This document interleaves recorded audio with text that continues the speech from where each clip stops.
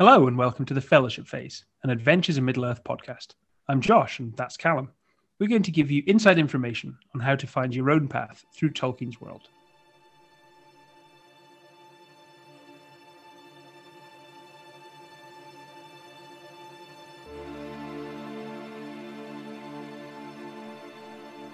At the foot of the lonely mountain lies Dale, the great city of men in the north. Ever the close allies of the dwarves of Erebor, Dale was a place of peace and trade known far and wide. That was until the coming of Smaug and the desolation wrought. Now, with the dragon dead in the lake, Dale is rebuilding, and many labour with hands, hearts, and minds in this endeavour.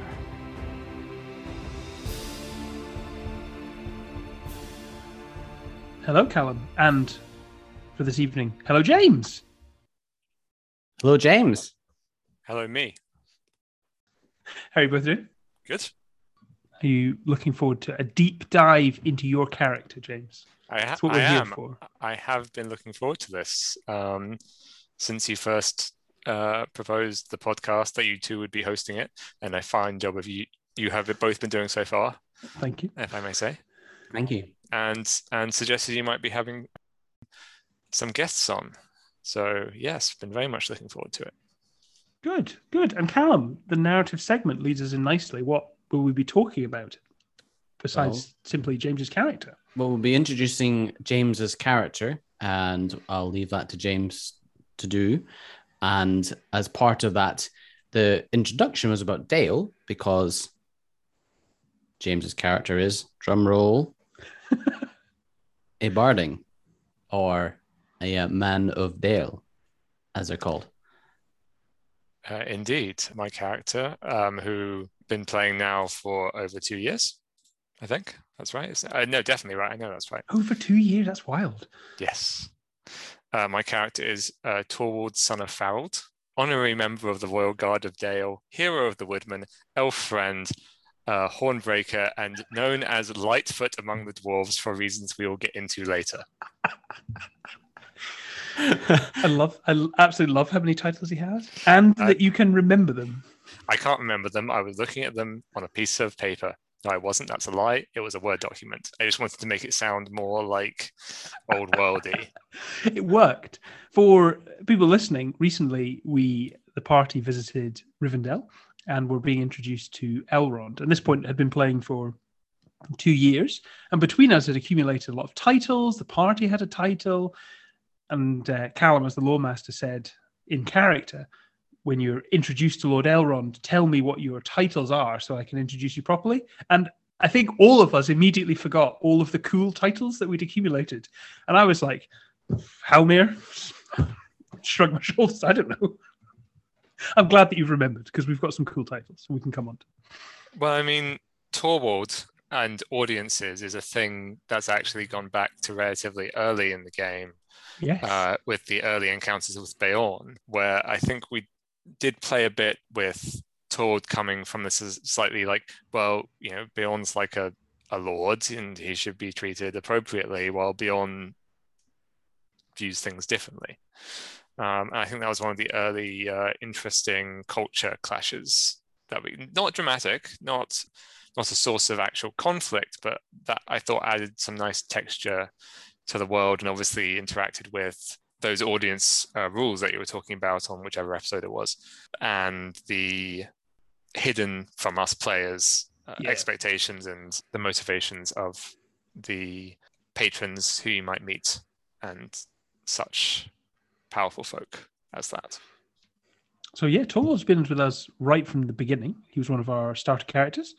Am I right in thinking he was your first ever roleplay character that you made? Not exactly. Oh. Almost. He's the first one I've played, I'm going to say, successfully. What does that mean? So I'm going to say it must have been like 20 years ago.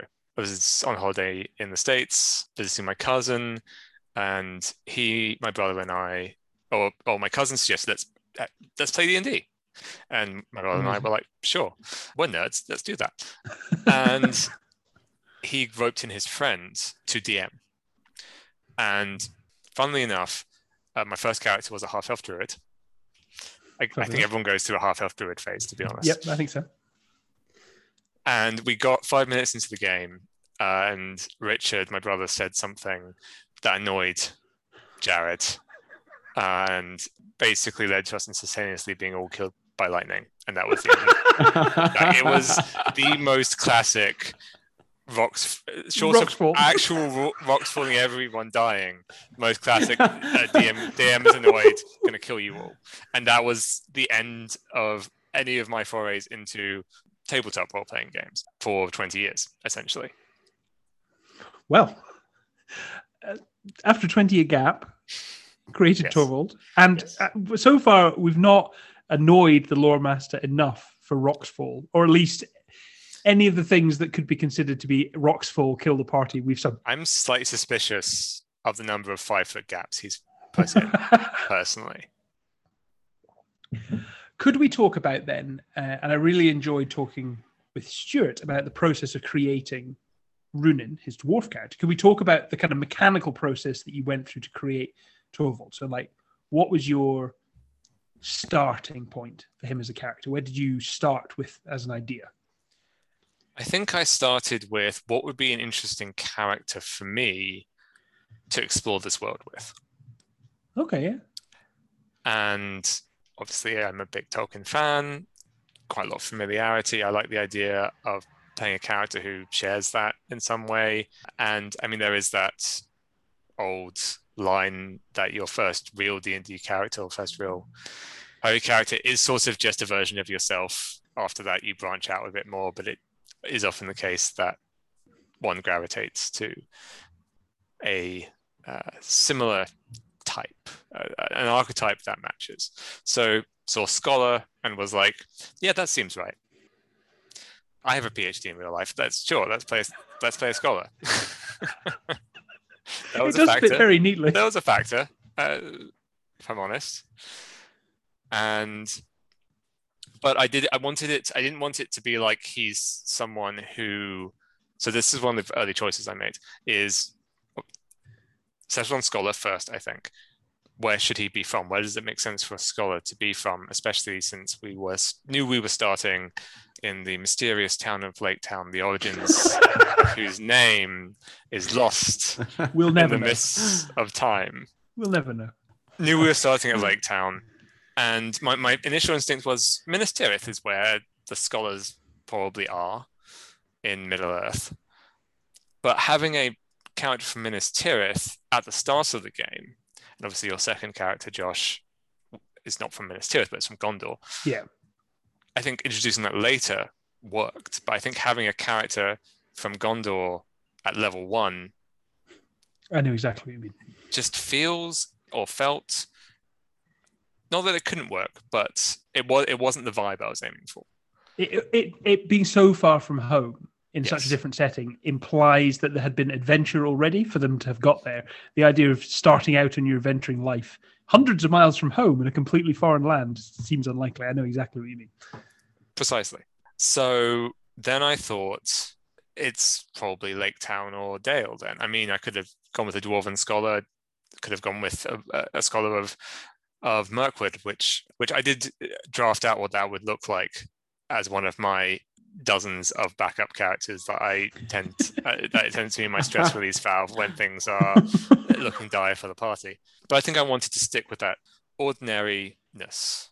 And so the thought occurred to me, if you grew up in a lake town, and this is obviously, it is well established, AIM tends to begin 5 years after Smaug destroys Old Lake Town. So I was thinking, okay, this is someone who's grown up in Old Lake Town, whether they're Barding or a man of Lake Town, and grown up with stories of Dale. And maybe on a clear day, you could see across the long lake and see just at the edge of sight the ruins of the old city. And that image is the core of the character for me. That idea of looking north, and of course, looking north does have some significance in Tolkien, and I think that will come into more discussion of that later. But looking north and seeing the faded glories of the past. I love it. It sounds like a journey event. Does a little bit, doesn't it? Now you say that. It fits so well with the game. I don't think you've ever said that to me before. That's really interesting. Scholar was a natural fit then for you. It made sense.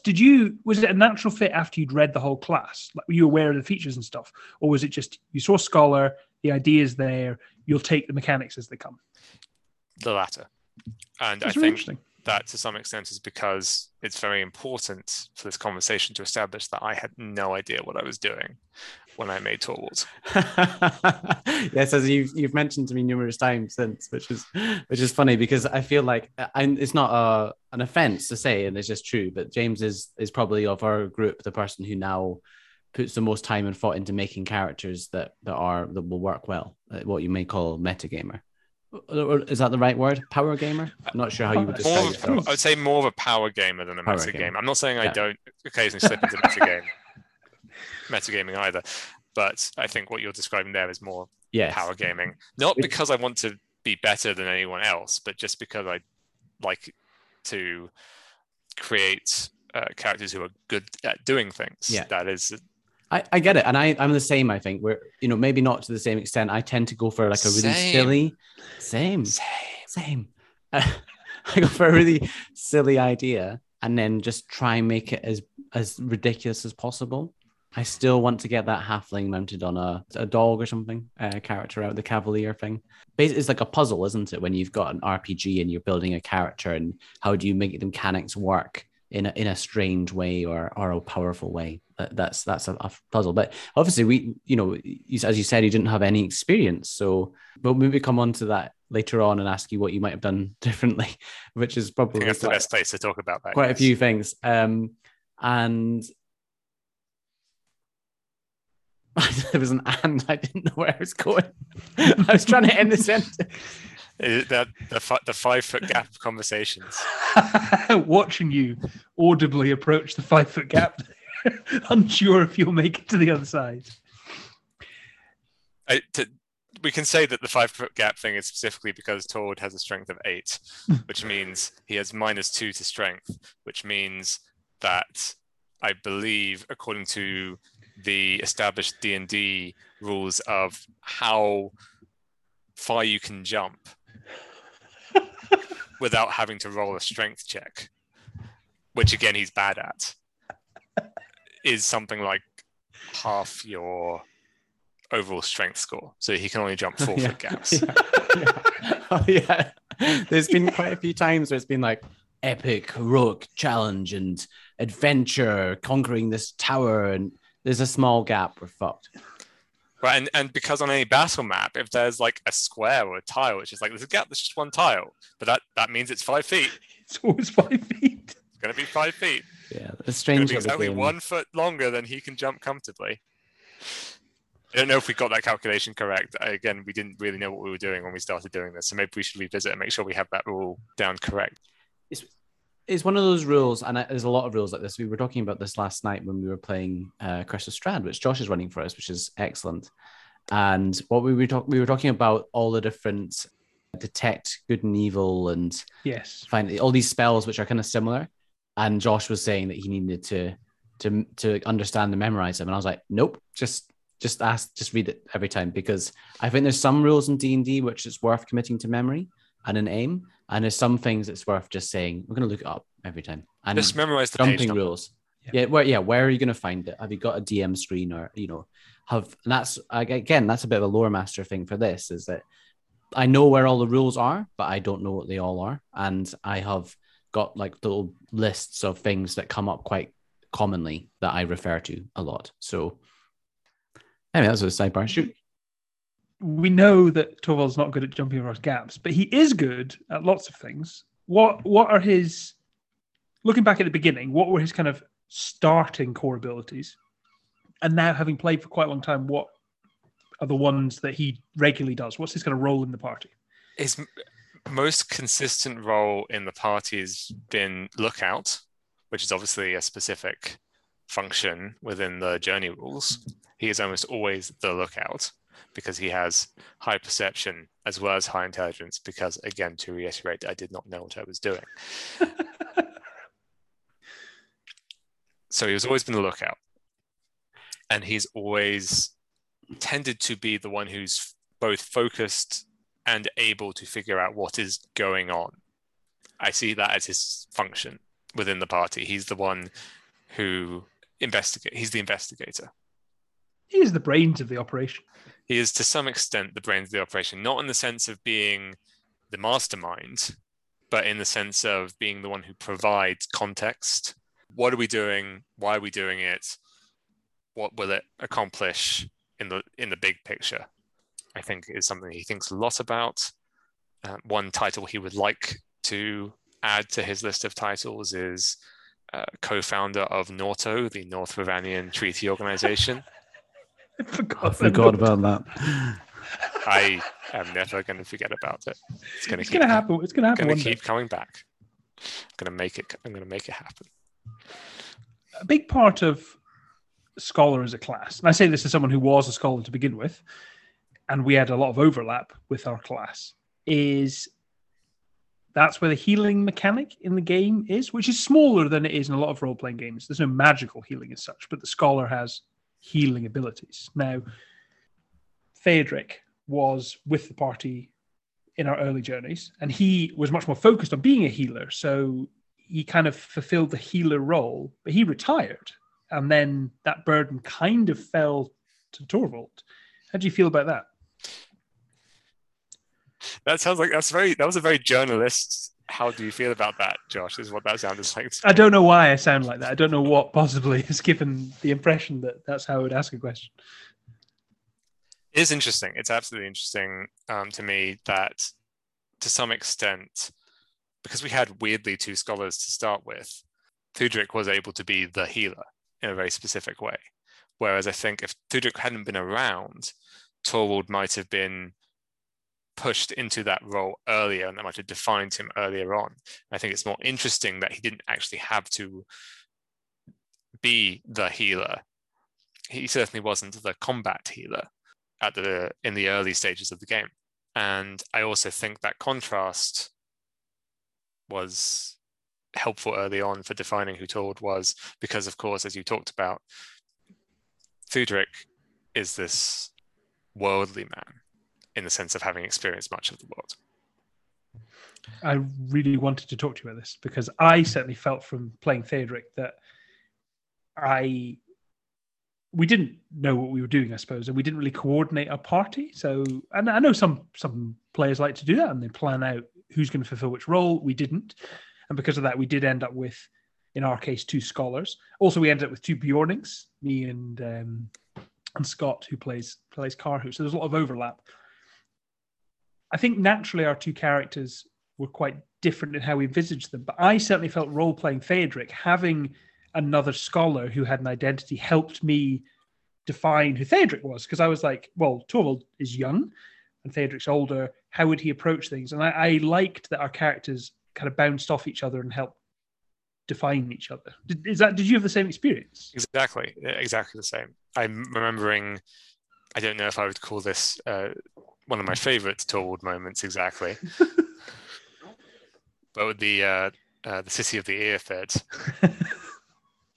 when we essentially had completed what we were there to do, but we found a cave that definitely had a troll in it. And Theodric's response was, "There's a troll, let's leave." Whereas Torwald's response was, it wasn't a cave, it was the entranceway to a tomb. Yeah. Which must have been full of wonders of the people of the Aethed, and there was knowledge to be uncovered there. And we might find out more of the world if we just take a look and also fight a troll when Runin nearly died. But I mentioned because it was, I think, a good illustration of here were two characters who are both of the same class, who are both among the party, among the more cerebral, Yeah. but nevertheless are coming from very different places. Imagine how different the campaign, if Runan had died there, imagine how different the campaign had been, because he did come pretty close. I think he got knocked out in like very close. one hit or something. It was death saving throws for Runan, and it was early on, and we did have both of us as scholars, so we had healing abilities. But because we were both scholars, we didn't really have much combat ability. Our party was quite light on combat ability, and facing the troll was pretty tough at that time. And I think as we've established, Runan's a bit of a superhero. Without him, I don't know if we would have made our way through the wilds as much as we have. Maybe I can ask a bit more about the barding, like going through when you're creating the character. So we've touched on, maybe we'll come to the ability score spread, because I think that's one of the interesting parts of Torwald, which defines him in a way. And I know that, you know, it makes some parts of the game, like combat, very difficult. But one of my favorite moments is the combat moment, though. We'll get to it. Oh, exciting. So Bardings, what do Bardings get? Bardings, I have the book in front of me. I have the Adventures of Middle-earth Player's Guide. One of the few people with the... I've probably got one of the last copies. I know, look after it. These things are going to be... well, they are worth a lot of money. It's worth a lot of money. They are. So Bardings. Bardings get, in terms of mechanics, an extra constitution and 2 additional ability score points. Which is fairly typical, I think, for humans in this game. Yeah.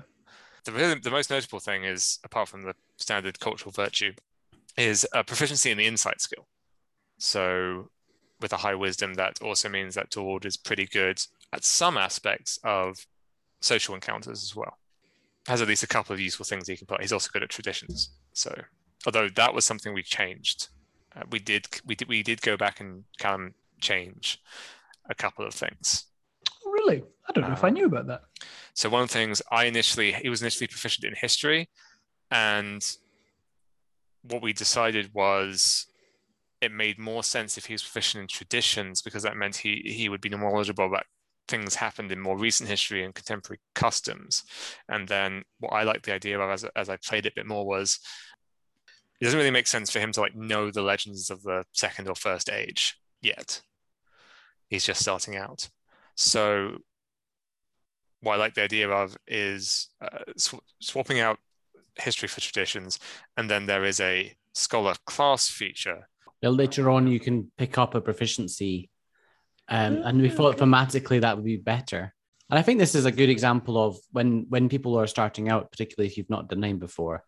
Like, you know, you've written it down, but it's not set in stone. So if you find that the character develops and the rules don't fit the character, and then change what the pick was, the rules, like, I have no issue with that at all. Yeah. You know, I guess if it's like someone trying to just directly get more powerful, but I can't imagine anybody would want to do that. I mean, I did want more proficiencies, Callum. I know, but when it's a genuine mistake, like, oh, I didn't realize that if I got to level up, yes, then if I get history. Had understood better these things, but it does betray my slight tendencies towards. That was a word I want to use that sounds best, makes it sound better than it is. Never mind.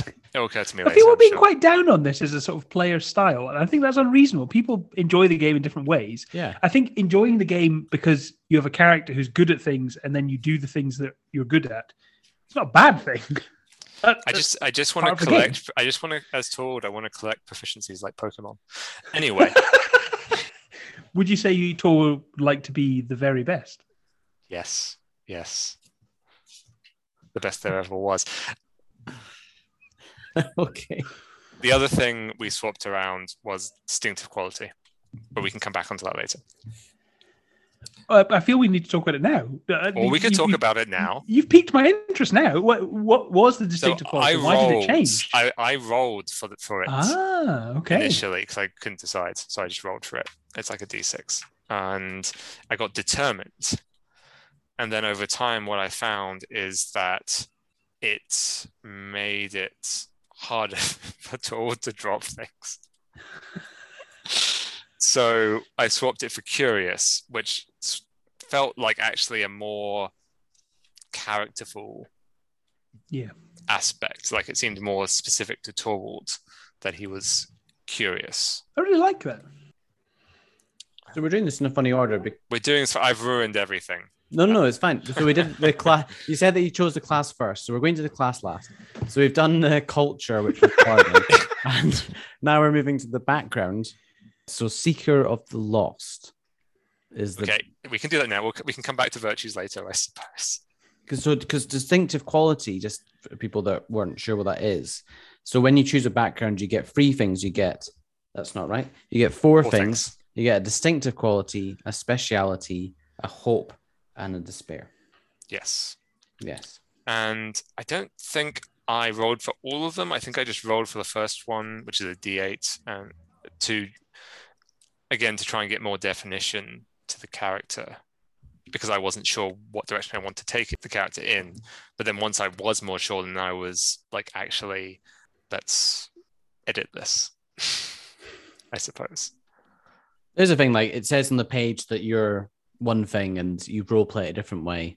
And so does it really matter what's on the page? But it can be helpful if you're unsure in a situation, like how you would react, to come back to these suggested characteristics. And I think that they do a good job in the background of giving you something to base it on. To be honest, when I'm making a character, I don't really ever roll on tables. In D&D, for example, if there's a background feature, I just choose. I don't roll.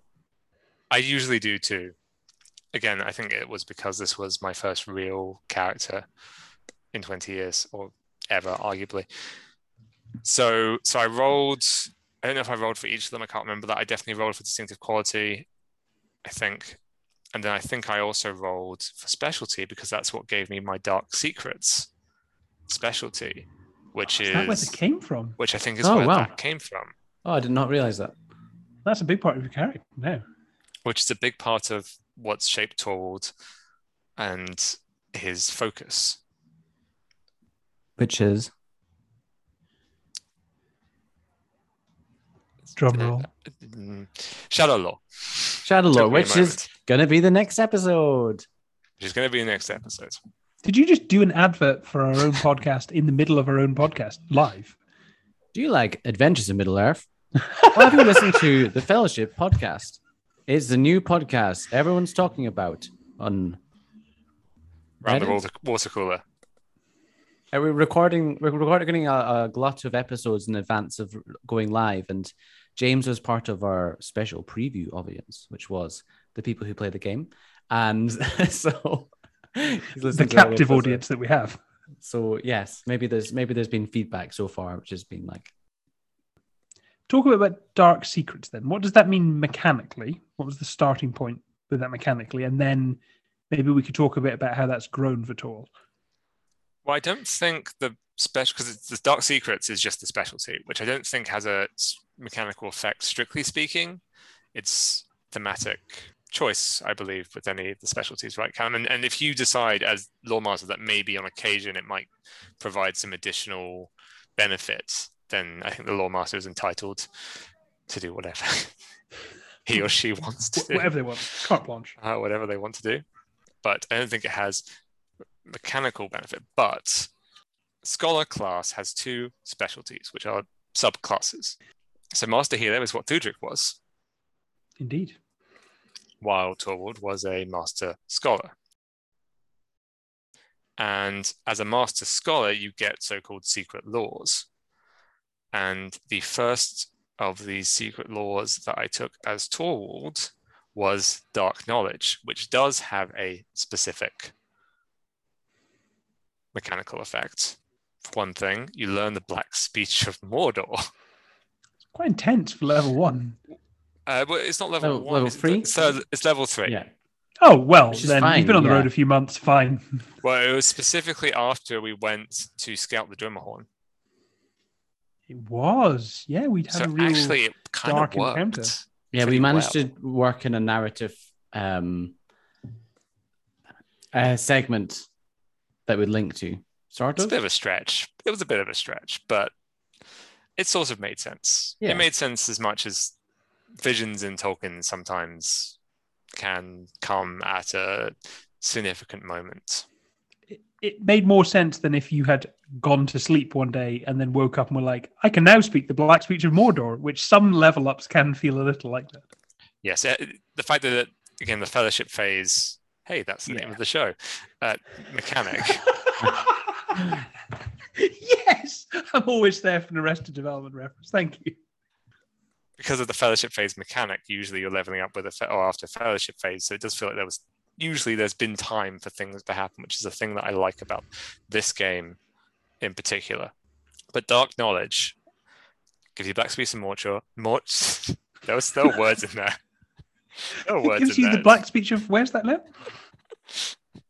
Laketown? Mortstar. And you can make ability checks about information regarding the shadow and its followers without penalty. Additionally, if you do not already possess it, gain proficiency with shadow lore. There we go. Okay. And you also got skill proficiencies in lore and investigation from Secret of the Lost. So we're really ticking off the proficiencies here. Yes. And then when you learn the secret, you gain 4 shadow points. Do you actually? Yes. Which is a lot. I did not know this had happened. That's because that fellowship phase, I took the option to remove shadow points and immediately Balance it out. I didn't even know it was on the table. I didn't know that, internally Torwald was struggling with this darkness as he was developing. That's why he wrote the poem. Oh, really? Yes.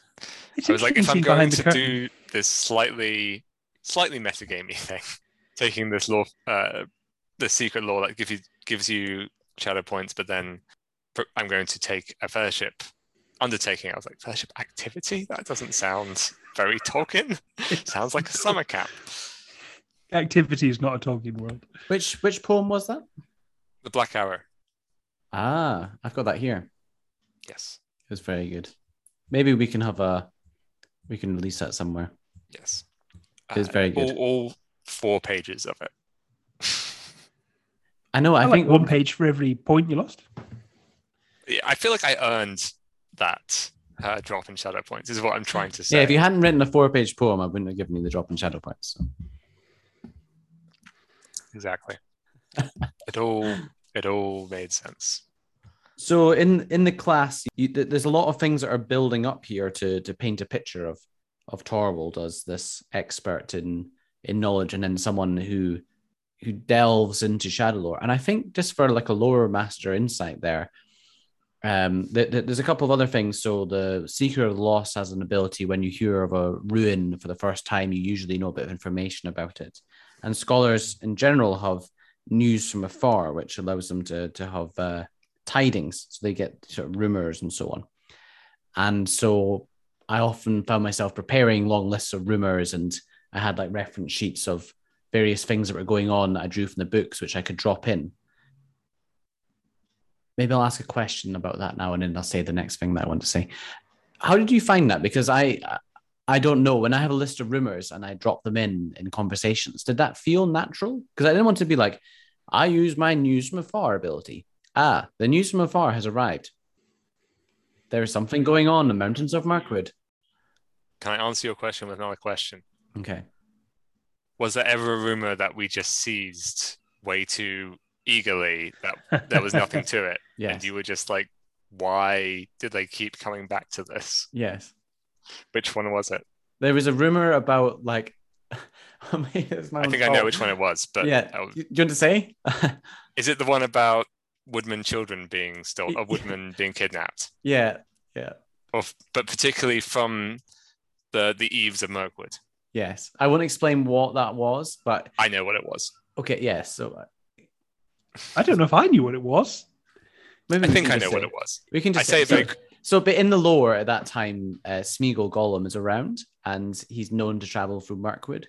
So there's a thing in the one of the books is called the Mirkwood Campaign. It's got a timeline, and in that time, it mentions this as happening. And I was like, oh, that's a great rumor. And then you're like, well, we have to go sort this out. We'll have to go and do it. And I'm like, no, they can't go. See, what we do is destroy the canon of us hunting Gollum. We go hunt and kill Gollum, and then do Middle Earth. And Frodo becomes Dark Lord.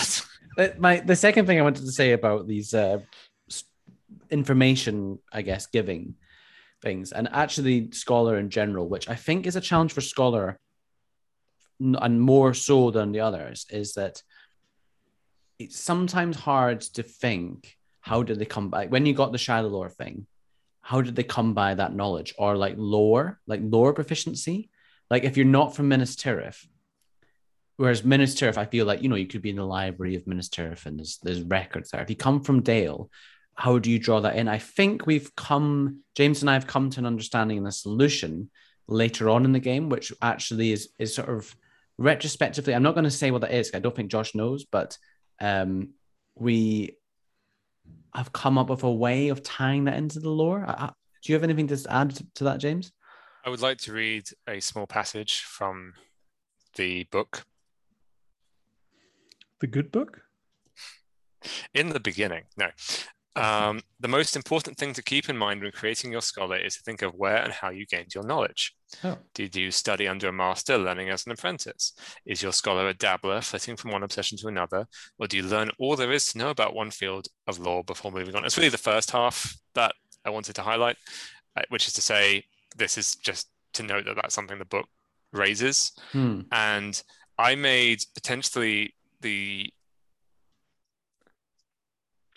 challenging choice, not really very consciously, that Torwald would be something of an autodidact, that he would be voraciously reading, and then we had to just figure out where these books were coming from, and therefore invented the Royal Library of Dale to try and explain where there would be books for him to read, and then he would be involved with the building, and then he would also have helped organize it at some point. That was his equivalent of undergraduate study, essentially, that he was just in the library, ostensibly helping out, but really doing a lot of reading of the books. Yeah, I love that part of your backstory. And we were just talking about this before we started recording, that when they went to Dale as a party much later on, it was really great for me because James had came up with a list of NPCs that he knew in Lake Town and Dale, and weaving them into the plot. And, it's sometimes difficult to get a vision, if someone gives you an NPC to pop in. And, James has done this really well in games that that you've run and I've played in. Not so much like direct, but like, just in he's nodding his head. So the Royal Library was great because, in the book, there's not really a thing. And so we come up with this, their mentor, who was a stonemason called Hepti, who was this dwarf, and that kind of explained your link to the dwarves. And then the librarian, Lomond, who's a really great NPC. And I guess episodes wise, we could one day come back and do some deep dives into different places and some NPCs that we've come up with. And they're two of the highlight ones, I think. Yes, I very much like having some focus to imagining characters, which the way I tend to do that is I like to actually I like to cast them. I like to pick an actor and be like, this actor matches, not necessarily exactly what I think the character looks like, but has the right energy or, well, vibe. Vibe check. That's vibe check. And so, which I should have mentioned earlier, because actually very early on, I cast Timothy Chalamet in my head as to be Torwald, which sort of helped me define what made Torwald actually different from me. There's a different vibe. And similarly with the NPCs that I thought made sense for Torwald to have had around him growing up and through his self-education. So I think so Lomond, who I think is your favorite one to play, Callum, I cast as Ben Mendelsohn, and you just saw that I made that suggestion. You were like, I know who this character is. I know exactly his attitude and his complex mixture of appreciation for Torwald's help while also being really, really irritated, having this annoying, precocious young man kind of taking up space and reordering the books in the way that he thinks is best, or whatever else. There was a very significant narrative segment in that library late in the game where they were uncovering some lore and a load of stuff about Talisker, which is a language that Tolkien wrote about, which was a sort of ancient language of Ravanian and men. And that was very important. And I really enjoyed sort of bringing that character in and getting like kind of behind the scenes about how their interaction was. And I guess that reflects our game, which is often there is more role play. Because I think, the game is designed, you do an adventure phase and then you just go off and say, I do the fellowship phase and blah, blah, blah. And maybe there's some role play around that, but we tend to expand that out a bit more and are so invested in the characters and story that it ends up being quite a lot of role play in the fellowship phase sometimes, which is great because that's some of the most fun times that we've had. I've absolutely loved hearing about this because I did not know that the Royal Library of Dale isn't canon. I didn't know that this was something that you'd made up, and that to me it was like the bits that you introduced, James, and the bits that are in the canon and that Callum manages as Lawmaster have kind of connected seamlessly.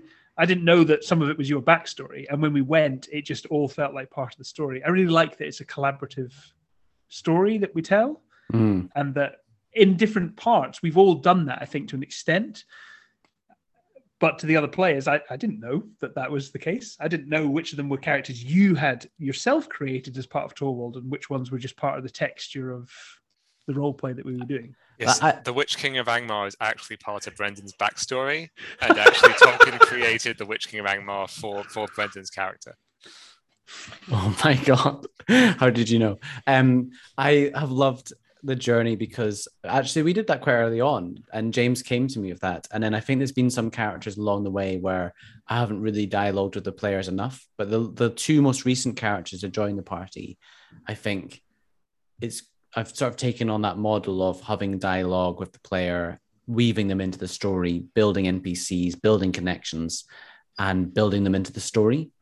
Because I guess as a in D&D, sometimes I found it difficult to connect people to the world when you haven't connected the world to them. So it's almost, when you're world building, make that link right when they make the character and be involved and get inside the player's head and know everything, but then don't reveal that to their players, which is great that you didn't realize that was not part of the canon, Josh. So that's good.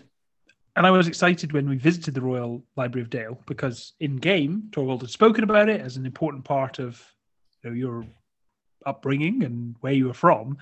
And it was exciting as a player to then go and be like, oh, this is, where Torwald's from. This is his neighborhood and stuff. It's cool that was something that you wrote from scratch with Callum. Again, it came out of necessity because there needed to be an explanation for where would Torwald have done all this reading. There would be probably private collections in Lake Town. This is something that Callum and I talked about, actually, I think at one point.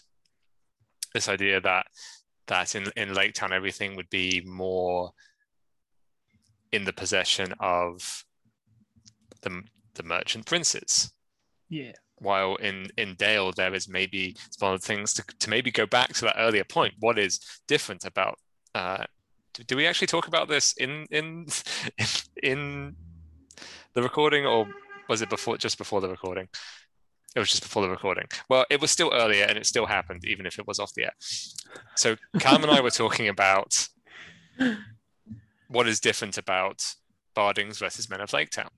And I think two things came up. One is that it's actually not that different from Beornings and Woodman, which is not something that had occurred to me before.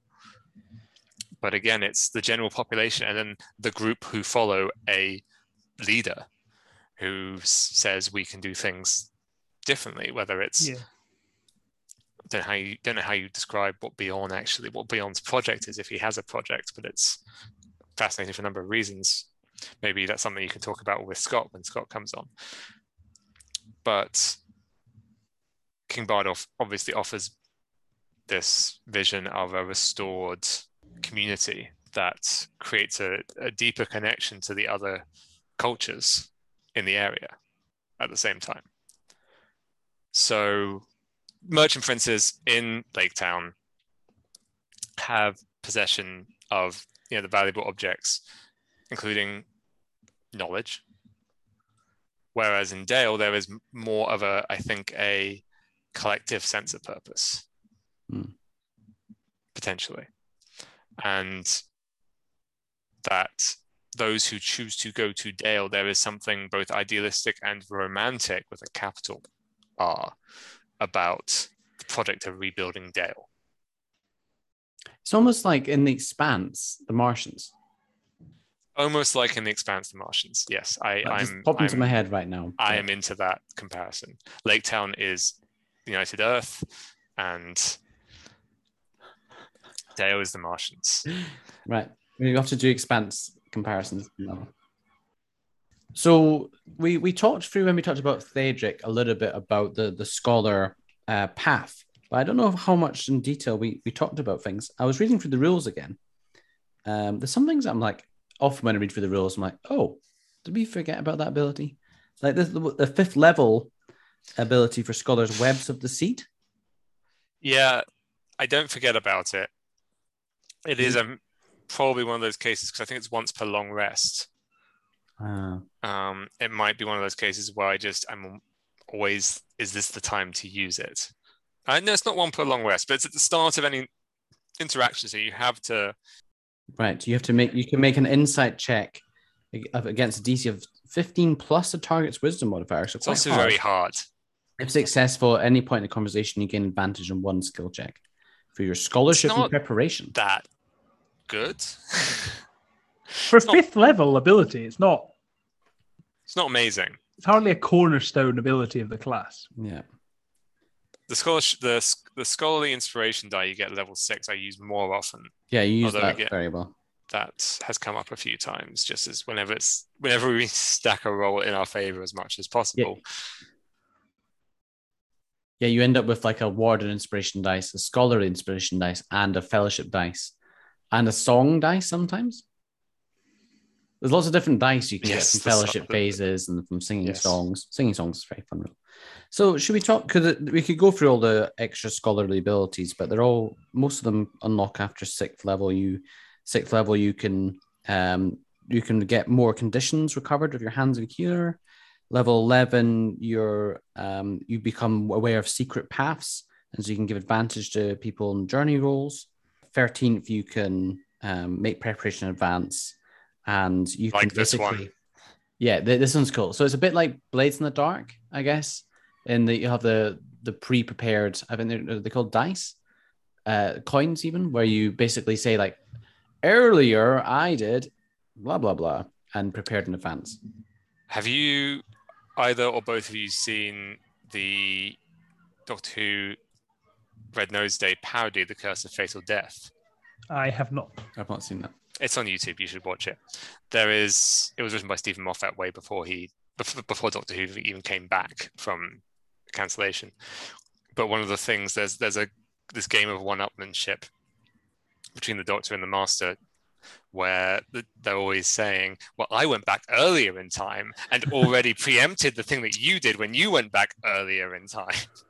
And this makes me think of that a little bit. It's like, well, the thing you didn't know is...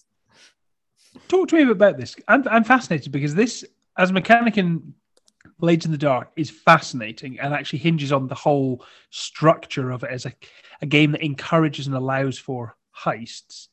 There's also a comparable mechanic in Alien, which I love, and I'd like to know how this works, because I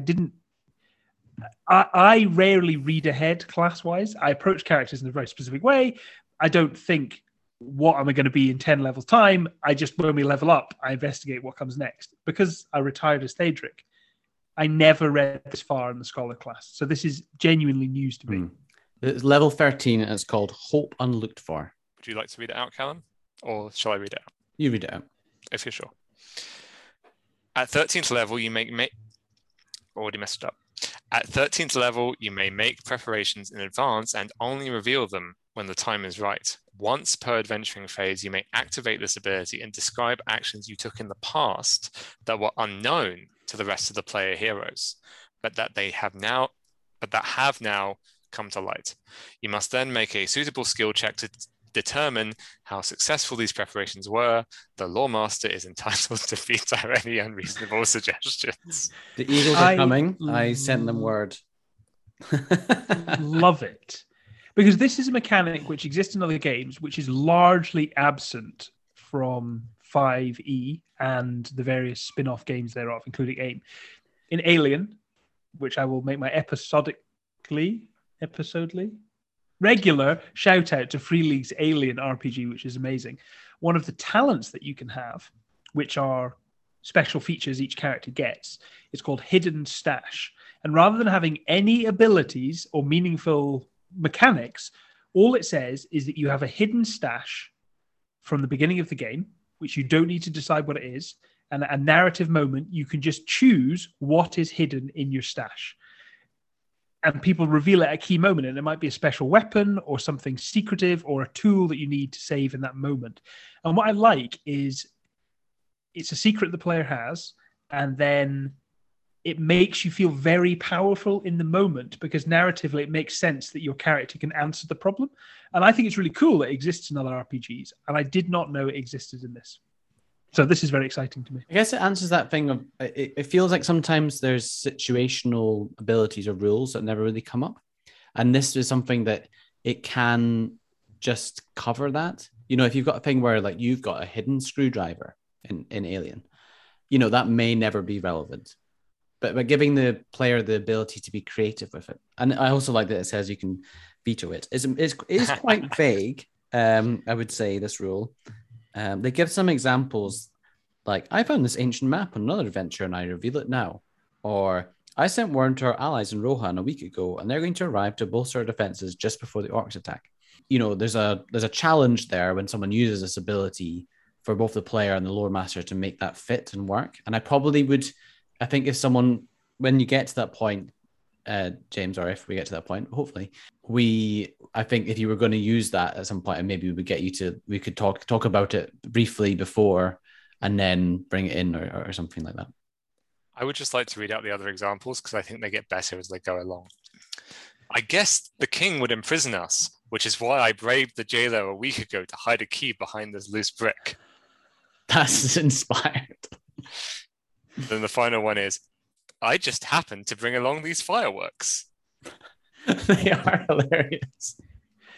Well, I love this. I'm really glad we're talking about this. I think there's an interesting difference between the Alien RPG and this, which is that with this, we have a very comprehensive, long-running campaign, which you've built up an established world and added even more texture to it. And it's very intricate, and we all understand how it works, which I think makes this ability a little challenging because it kind of pushes the realism of the world that we've done lots of other preparations, and the fact that we'd asked the king to send his soldiers was never discussed.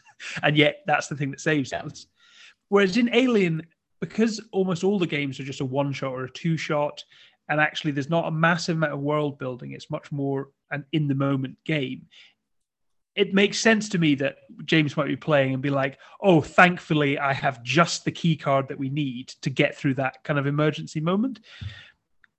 So yeah, this is difficult to integrate. I'm fascinated by this. What I would say, one of the problems with role-playing games, which has any kind of ability which is linked to intelligence, is it requires the real-life player, which doesn't require with any of the other abilities, to be intelligent in a way. When you're doing planning, like for instance, my character might be incredibly strong. I don't need to be incredibly strong to then knock down the door because I just roll the dice.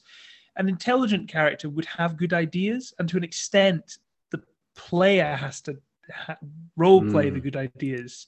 This is a good way of solving that, actually, which is, hey, my character's a genius. I'm not a genius. I didn't need to think of the idea. My character would have, though, and here we go. Here's the answer. And you don't want to remove player agency. So No. say like there's a really high intelligence character and you're running the game and you know as the lore master there's this thing that you should do. I don't want to say to someone like, oh, here's the answer for your riddle. We should talk about riddles at some point in the future, because I found we did try putting riddles in at some point and I found it really hard to get it to be fun. Yeah. And that I guess it's like you roll an ability check, and if you roll a 25, and then I just say, oh, you suspect, but trying to drip that in. I don't know how successful that's been, because you want your players to be able to think about things and come up with good ideas. And also the flip of that is that if you're playing a very low intelligence character, a very low wisdom character, but you as a player of like, I've got a great idea. Yeah. And then you don't want the player to be sitting there and being like, oh, I think I know what we should do, but I don't want to say it. The grog conundrum. Yeah. Yes. So this is quite powerful. I would say it is a 13th level ability. So, and it's once per adventuring phase. So it's not like you can continually get from out of one scrape after another being like, don't worry, guys, I've sorted it. Yeah. It's more like literally that one moment that when you really most need it, something helps. I suppose it speaks to what the class is about, the idea that someone who is intelligent and is prepared and has researched, which is kind of the idea of the scholar. All the things that you learn are the idea that you would put in the effort to learn them, like with hidden ways and hidden paths. It's not that you suddenly understand, oh, there might be hidden paths. It's that you're the sort of class who, as you were wandering through the world, would have actually, put that knowledge to good use. We'll just run through quickly the last of the generic scholar abilities. So at level 15, Habits of the Wise, you can basically reuse an ability. So if you've got another ability to recharge in a long rest, you can spend inspiration to get a second use of it. So you could use Hope Unlocked for twice at 15th level. I have to completely admit that. Yeah. At 15th sent word to the dwarfs a week ago, and then later on you were like, and the elves.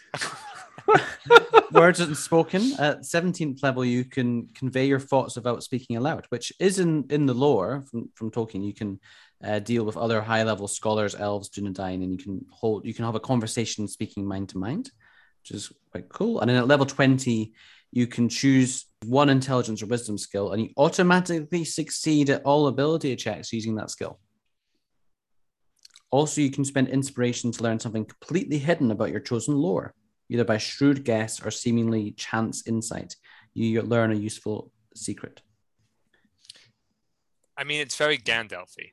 Yes. Right? That's the other obvious thing to say about the scholar, is that there is a strong extent to which while you will not have his level of power, you are playing the role in the party that Gandalf played in both Lord of the Rings and The Hobbit. Yeah. And I think there is something magical about this. And that, we talked about, magic in Tolkien, and that there is magic around. And I think, linking that into the deep lore and, Valar and other things, there are ways in which it's probably slightly easier. Like say you're playing a high elf, I think it's very easy to justify some of these things. You're Noldor, you've been around for thousands of years. Like, of course you're going to have all these connections. For men, it's difficult, but then, there are examples. So Malbeth the Seer was a man who had visions and portents and lived in the kingdom of Arnor in Arthedain before it fell. So, there are examples of mortals that do get these higher powers and abilities. So, I think it does fit. I just think that's a great moment, a great link to talk about the only other... No, not the only other. One of the two other features that the Master Scholar gets, in addition to the secret laws. So Dark Knowledge is a secret law. Ancient Law, which is more about history rather than the Shadow specifically, is a secret law. Birds and Beasts, the Natural World, Runes, and the Works of Elder Days, which I chose for the proficiencies. Anyway, I haven't read these in ages. They're all, yeah, so, I've got like ideas for new characters. At level 14, you get Deep Knowledge, which just gives you the ability to ask the Lore Master 3 questions about a thing for which they must provide truthful answers. Not necessarily complete answers, but truthful answers. However, at 18th level, you get words of command, which is kind of a big deal. This is the closest that rules is written. Any classes, there are, I think, cultural virtues that also are in this neighborhood, but I think the closest any classes get to being able to cast spells. So at 18th level, your mastery of law gives you authority over the world around you. Once per short rest, you may speak a word of command. When you do so, choose a target related to one of the secrets you have mastered, one of your secret laws, and make the appropriate skill check against the DC set by the lawmaster, typically at least a 20. If successful, you may give a short but irresistible command to your target. For example, ancient law, command a door made by the elves of Eregion to open. Birds and beasts, order a fearsome wolf to fly back to its den. Dark knowledge, command a wraith to return to its tomb. And so on and so forth. Wow. I don't feel some of those things you've mentioned are quite on a par. I feel scaring a wolf away, okay, fine. Opening a door, that's pretty powerful. Scaring a wraith away feels... Commanding a wraith. That feels a level above some of the other things that we've talked about there. I would point out that the reference point for word of command is from Barlin's tomb. This is not for or against. If anything, it supports what you're saying. From Barlin's tomb in Fellowship of the Ring, Gandalf says, I had to speak a word of command to whatever presence was trying to force its way into the tomb. Yeah. So this is explicitly a reference to that. Cool. Wow. And actually, you have to make an ability check against a DC usually about 20. But at level 20, you automatically succeed an ability check. So then you just get the... thoughts about that. Does that mean that you can just get the word of command to automatically succeed? That's great. Well, I think I'm just conscious that we've been talking for a long time, and there are things that we want to talk about still. Let's move on and talk about virtues. The Barding. I was going to say the same thing. Because there's actually something relevant. There's two things that are relevant in virtues to what we've just been talking about. Okay, you go, James. So let me find the right page. So, as a Barding, as a one of the human cultures, you get a free virtue as a Barding. And the virtue I chose is Woeful Foresight. This raises your wisdom score by 1 point, which is one of the reasons I chose it. But also, you may invoke your power once per venturing phase. You may invoke your power of Woeful Foresight. When this happens, the Lawmaster should give you a relevant piece of information regarding adverse events likely to occur during your current adventure. If no such information is available, or the Lawmaster prefers not to divulge it, once before the current adventuring phase is over, you may choose to automatically succeed either an attack roll, a saving throw, or an ability check. I completely forgot this was a cultural virtue, and I thought it was a scholar thing. Cultural virtue. Yeah, So I think that's interesting based on what we just talked about for two reasons. One, the retrieving a relevant piece of information from the future is almost like the mirror image of what we were talking about with regard to having made preparations in the past. Yeah. And also has the hilarious effect of forcing the Lawmaster to potentially have to pin down something that is probably going to happen, which I know has annoyed Callum in the past. Has it come across as annoyed? No, but you have expressed that there is a challenge to that. There is a challenge. It's difficult because I'm trying to think of some of the visions you've had. So, for example, that troll that you fought, I think you got some foresight of that. I hope to have made it sufficiently vague. There was a thing where you went into the wastelands, the northeast of Dale. Yes. And I had a vision, and because we did things differently than you expected, whatever happened didn't happen. Whatever I saw didn't happen. Yeah. I'm not sure if that was because of the vision. It's one of these, I guess, back to the future, how does time travel work? Visions. If you see the vision, is it going to happen? Or Indeed. It's really interesting because I love DMing using like visions and dreams for things, not in a mechanical way, because I think if you give someone a vision or a dream, it doesn't need to happen or not, because the players will react to it and it helps them tell the story. So if they dream of something really ominous is going to happen the next night, that then informs the player choice, and they might change what they're going to do and they react to it. And it doesn't really matter whether that thing happens or not. The dream affects the story. But it feels like this with a class feature, or rather a virtue. It's a mechanical benefit that you need to get. And like you say, if you then don't go to that place because you've had woeful foresight about it, and that event doesn't happen, it's strange to get the mechanical benefit out of something. I'm not sure if I'm articulating this very well. Yeah, I guess if I tell you about something bad and then you avoid the bad thing happening, that is a benefit. You've still got a benefit from it. Still got a benefit. Yeah, we've never played it as if the vision doesn't happen, then you get the automatic success. We've only ever played it as if you don't want to say anything, then only then do you get the automatic success, which has only happened a couple of times, including the time I used it in order to persuade the woodmen to give offerings to the eagles to try and create harmony in the valley, which whenever it's come up since, you've always talked around that. Because there's a whole final lore about the woodmen don't like the eagles because the eagles come and steal their, livestock or animals, and so they have specific bows. And in I say the lore in the books, I don't know how much is that true to Tolkien's. There's a mention of it in The Hobbit. Yeah, so I remember picking up on it last time I read. It's quite a significant thing. Anyway, I'll leave that unsaid. I think it's fair to say that a single role is not going to change an entire society. What it might do is open the possibility that some might consider there's another way of doing things, maybe. And you've also picked up a couple of other barding cultural virtues. I have, not always through leveling up, and this gets to one of those "what would you have done differently" things. The other one that I've picked up is King's Men, which gives you proficiency in broadswords, longswords, spears, and great bows, or two of those. You get +1 to a bonus to attacks with those weapons.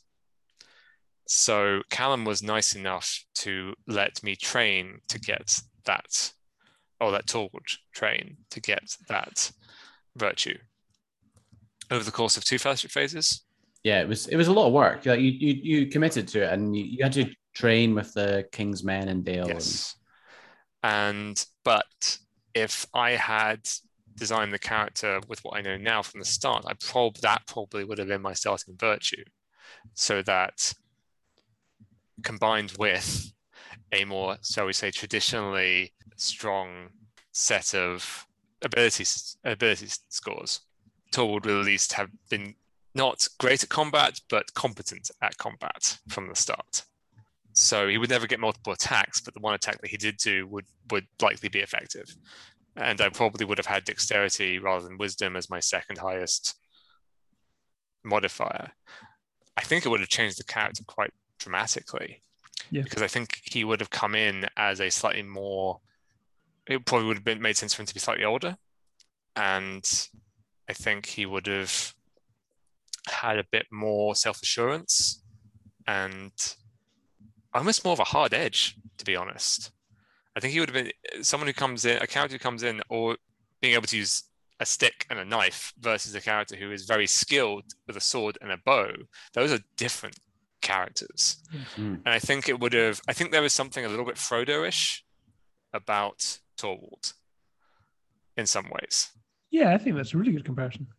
And I think if I had taken King's Men, he would have been more Faramir-ish, if that makes sense. That's an interesting comparison. And I maybe would have loved playing that character, but it would have been a different character. What are the ability scores that you had at the beginning? Pull away the curtain. I didn't think to keep my original level 1 character sheet. I do it. I mean, now why would you? To be honest, well, I do it now for all. Do you now? My Do you photograph them or download them? Or? I just have it on a PDF, but not for necessarily for D&D 5 characters on D&D Beyond, because it's so easy on that to reconfigure things and play around. But when it's AIM and you're using Roll20 and using PDFs, and I like to have the original version in case I mess up and it's harder to fix. But obviously, his strength was 8. I can tell you what his stats are now at level 8, just before we level up to 9. His strength is 8, his dexterity is 12, so that's a +1 modifier to dex, not fantastic. 10 constitution, it's amazing he's still alive, really. Yep. Intelligence, thanks to that ring that we found, is now 20. He is a genius. Wisdom is 16 +3, and charisma is 14 +2. So he's really good with the mental stats and terrible with the physical stats. It creates a very different character. It does. You could have had a more traditionally balanced character, and I think you're right. Roleplay wise, he would have come out quite differently, and his impact on the party would have been very different. Indeed. I actually have the original character sheet for Torwald, and I also just found all the printouts from all the character sheets initially. Do you know how we were talking about Theodric? The Theodric at level 1 had an armor class of 8 and 10 hit points. We made some choices, Josh. He was an old man. Yeah, he was just an old man who walked around the world, and it is a miracle that he survived. He survived partly with Torwald's help. And I think Torwald survived partly with Theodric's help. Especially earlier on, before we got more marshals in the party. Yeah, Torwald's starting ability scores level 1 were strength of 8, dex of 12, con of 9, Whoa. Intelligence of 16, wisdom of 16, charisma of 13. I mean, I love it. I'm not like a min-max or a power game or anything. I love it, and it's informed a really interesting 7 character. hit points. You could have been a more balanced character, and you wouldn't be as smart now as you could have been, but you would have been better in combat. But you would never have been like the boy genius who helped the party solve puzzles. Yes, there's a difference. And I like how it has helped shape the party.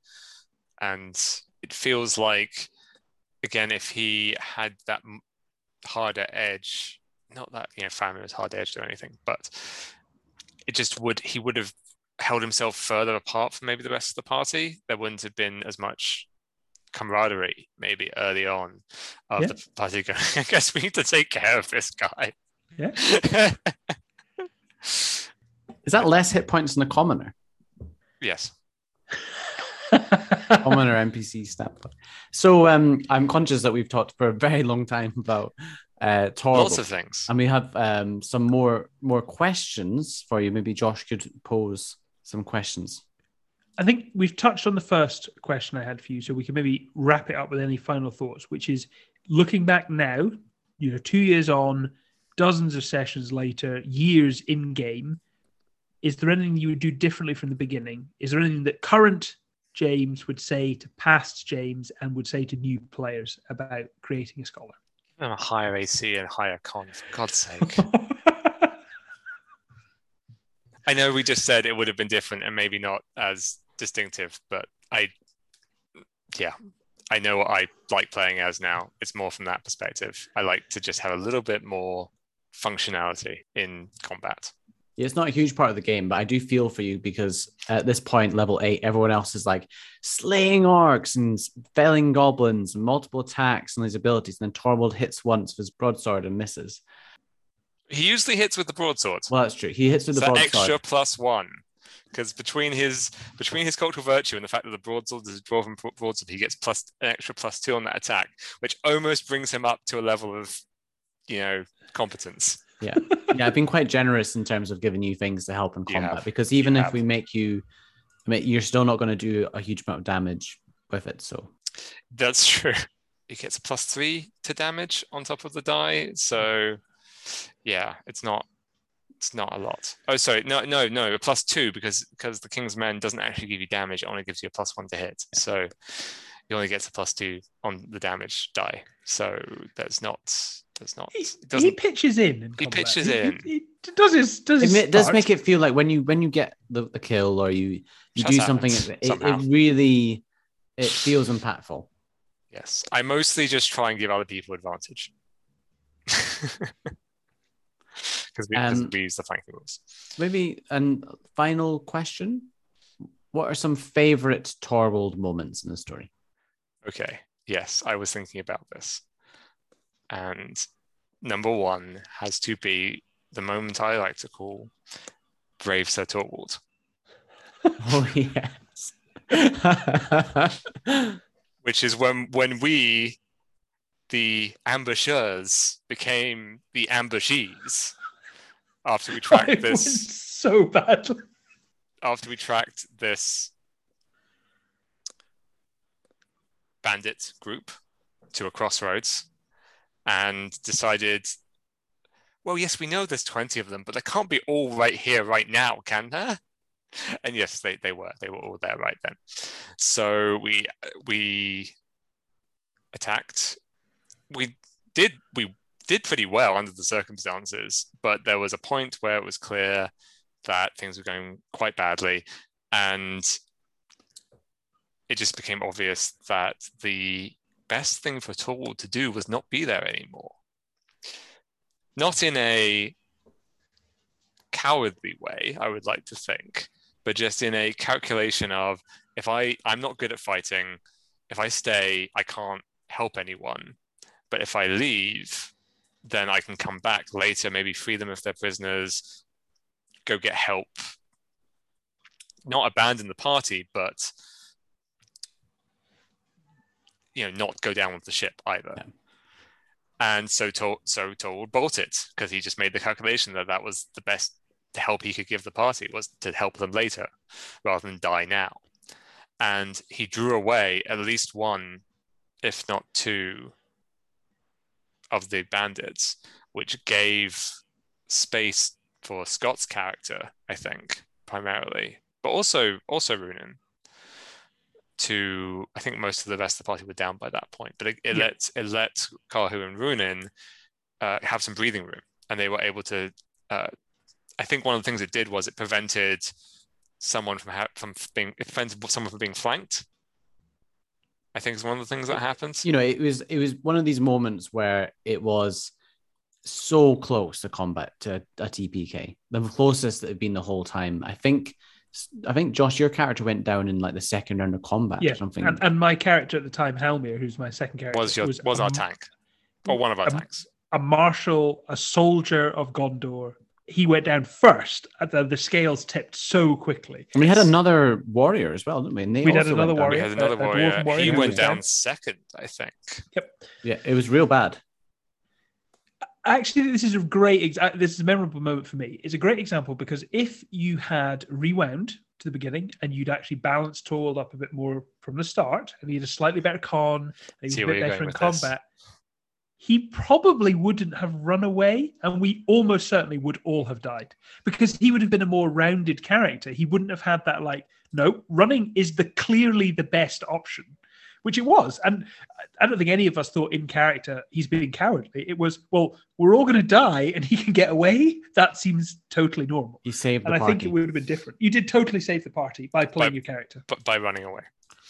But by playing your character. But yes.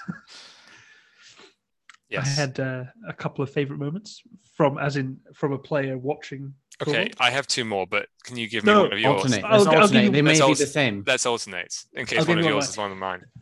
Well, one of mine is more to do with the relationship between Torwald and Halmir, who's my second character who took over from Phaedra. We'll talk about him in more depth in a future episode. He's a soldier of Gondor, though. And part of his kind of backstory was that he was supposed to be a scholar in Gondor. And he turned away from that to be a soldier. And for me, that was because I played a scholar as my first class and I wanted to pivot away. It was just a kind of quirk for me. But because of that, he and Torwald always had quite an interesting dynamic. I think Halmir saw Torwald as kind of what he might have been if he had followed a different path. And he kind of liked it, but found it frustrating. I think he saw some of the qualities he didn't like in himself in Torwald, and he found that frustrating, but he also felt a kind of arm around the shoulder. And I liked that we quickly built up an idea that, well, there's a great library in Minas Tirith, which you knew about and I knew about, and that we've always had this sort of sunset story that we've mentioned in role play around campfires and stuff, that, one day our characters together could go to the library at Minas Tirith. And it's not happened yet, but I really like that that's kind of their connection. And I think of their dynamic like that, as kind of two sides of a coin, and that they maybe have somewhere they could end up together. Have you ever seen it? The White City? Save it. We'll use this. We'll use this when we go. Okay, that was a really lovely description of the power of RP and the the connections that are forged between characters. Can I tell you about my next choice? Please. Okay, I'm sure it's lovely as well. The bat fight. The bat fight. The bat fight. Remember the bat fight, guys? Yes, very much so. Specifically, the moment where Torwald was physically lifted up by a bat. I can't remember how far into the air. 20 feet. Quite far. It was a war bat of Gundabad. So A war bat of Gundabad. Yeah. And my immediate in-character comment was, I never read about anything like this happening before. For which Callum gave a rare inspiration. It was such a great moment because it felt like, yep, obviously this is going to happen to Torwald. We're fighting this heroic battle against these great bats. Oh, he's been lifted up. He's going to fall to his death. So Callum gave me inspiration, which my next turn, I immediately used to attack the bat and got a natural 20. Fantastic. And got it to drop me. I can't remember if it died or not, but I think Callum ruled that I got it to drop me. So just in combination of the moments in which Torwald has actually hit with his sword and done something effective, that is my favorite one of those. The first time you used, because that sword, the story of how you got that sword was essentially, and I'm not trying to run this for another time. Maybe it's that's quite a long story. Yeah, quite a long story. But the first time you ever used a sword in combat, I think you got a natural 20 and killed something. That's also true. I think you're right. That was a pretty cool moment. So I love that sword. But do you have another? You said you had a couple, Josh. Do you have another favorite moment or not? Or was it more of a... One of them is one we've actually mentioned. It was back at the City of the Aether. It was when I was Theodric and you were Torwald, and we were debating. I'd written this down beforehand as one of my favourite memories because I thought it showed the difference between two scholars of Theodric being like, I know the world, I know it's dangerous, whereas your view was there might be knowledge down there. And I thought to myself, there might be something interesting. I know it's dangerous, we're not going. And I really enjoyed how that all played out. And it informed our relationship that followed, which I think there was a kind of grudging respect between the two. And I think we kind of met in the middle slightly. Yes. After Runin nearly got... Because we were both right. We were both right. And I think, it maybe took a near-death experience for our friend to afterwards, everyone was like, we should have listened to Theodric. But also, you got so much information and stuff. That has come in handy later. The map. It has to be fair. The map, yeah. And I really wanted you to go inside because I'd prepped all this cool stuff. And we found that... Of course they'll want to go in because it's a game and you want to explore everything, and that's my mentality. Whereas everyone was like, well, you don't want to die. Like, oh yeah, that's also a reason. But we found that cool saddle. Oh yeah, that's now hanging up in a bar. Is that hanging? Is that in the bar in Stonyford? It's at the bar in Stonyford. There's going to be a Stonyford episode, right? There's going to be an episode that's just about Stonyford. We need to talk about Stonyford. Yes. So much to say about Stonyford. James, to see us out, why don't you give us a lasting Torwald memory? So, I think you've said previously, Josh, that for a long time it felt like the main character of the party was Kahu, Scott's character. And that sort of reached a peak when we met a significant character from his past. I don't know why I'm talking about this if we can't give spoilers for a campaign that hasn't been recorded and no one else can see. Kahu's sister. I'm talking about it as if it's an episode of Critical Role. That's what I'm doing. So we finally tracked down Kahu's sister. Who didn't know she was Kahu's sister. That was a whole thing. And we figured it out. She didn't really know who she actually was. And there was a long debate with her, trying to persuade her to potentially see that she had maybe been brainwashed by a cult leader. Yeah. And I just remember it as a great party moment. Everyone in the party sort of contributing their perspective, trying to support Kahu. And there was just very naturally, it's going to sound really cheesy, taking it out of that context, because it came about very naturally in the moment, and then it's going to sound like a CW superhero show or something like that, saying it out of context. But there was one point where someone, it may not have been told, challenged her on this kind of blood warrior, rageful approach to the world, death-seeking kind of sort of classic barbarian archetype approach to things. And Callum had her say something sort of off the cuff in the moment along the lines of, the only thing that matters is how you die. To which I had told respond, no, the only thing that matters is how you live. Which just felt like a very satisfying payoff, not to just what Torwald had been trying to argue for in that encounter, that social encounter, that conversation, but what the whole party had been trying to together articulate. And what I like about it as a moment is it felt like it was this just moment of everything just falling into place. It felt like all the threads came together in that conversation at that one moment. All the threads of that conversation came together in that one moment. I don't know, when you design a character and you know, but linking them into Kahu's path, and you might have killed her and never known, or found out later on. I think for me as a lore master, that was probably the NPC player interaction, which I've run the best. I don't know how you feel, but afterwards I felt like that went really well. Like, it was impactful. People really cared because there was a connection to one of the player characters, and there was this tension.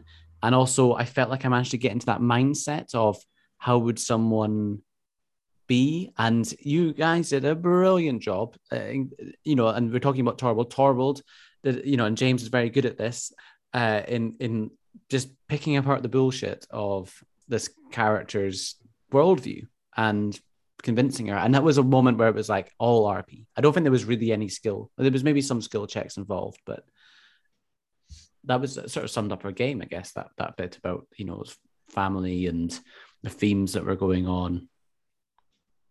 A good moment to maybe wrap up our Torwald discussion. I think so. Wonderful. I feel we've covered a lot. I have loved learning about Torwald's backstory. I loved the stuff about the library. I'm now going to have to look back at my notes and think about what my observations were. But Scholar, Torwald's curiosity, and I suppose it leaves us with the question of the shadow, which we can talk about next time. The shadow encroaches. Thanks very much for joining us, James.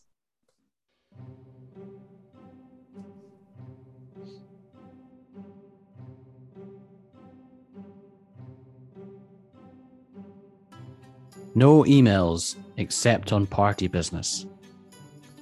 And comments, suggestions, and questions to thefellowshipphase@gmail.com. The long year turns to its close. Much we have accomplished these last seasons. Our fellowship disbands, but is not broken, and we will return on the next episode of The Fellowship Phase.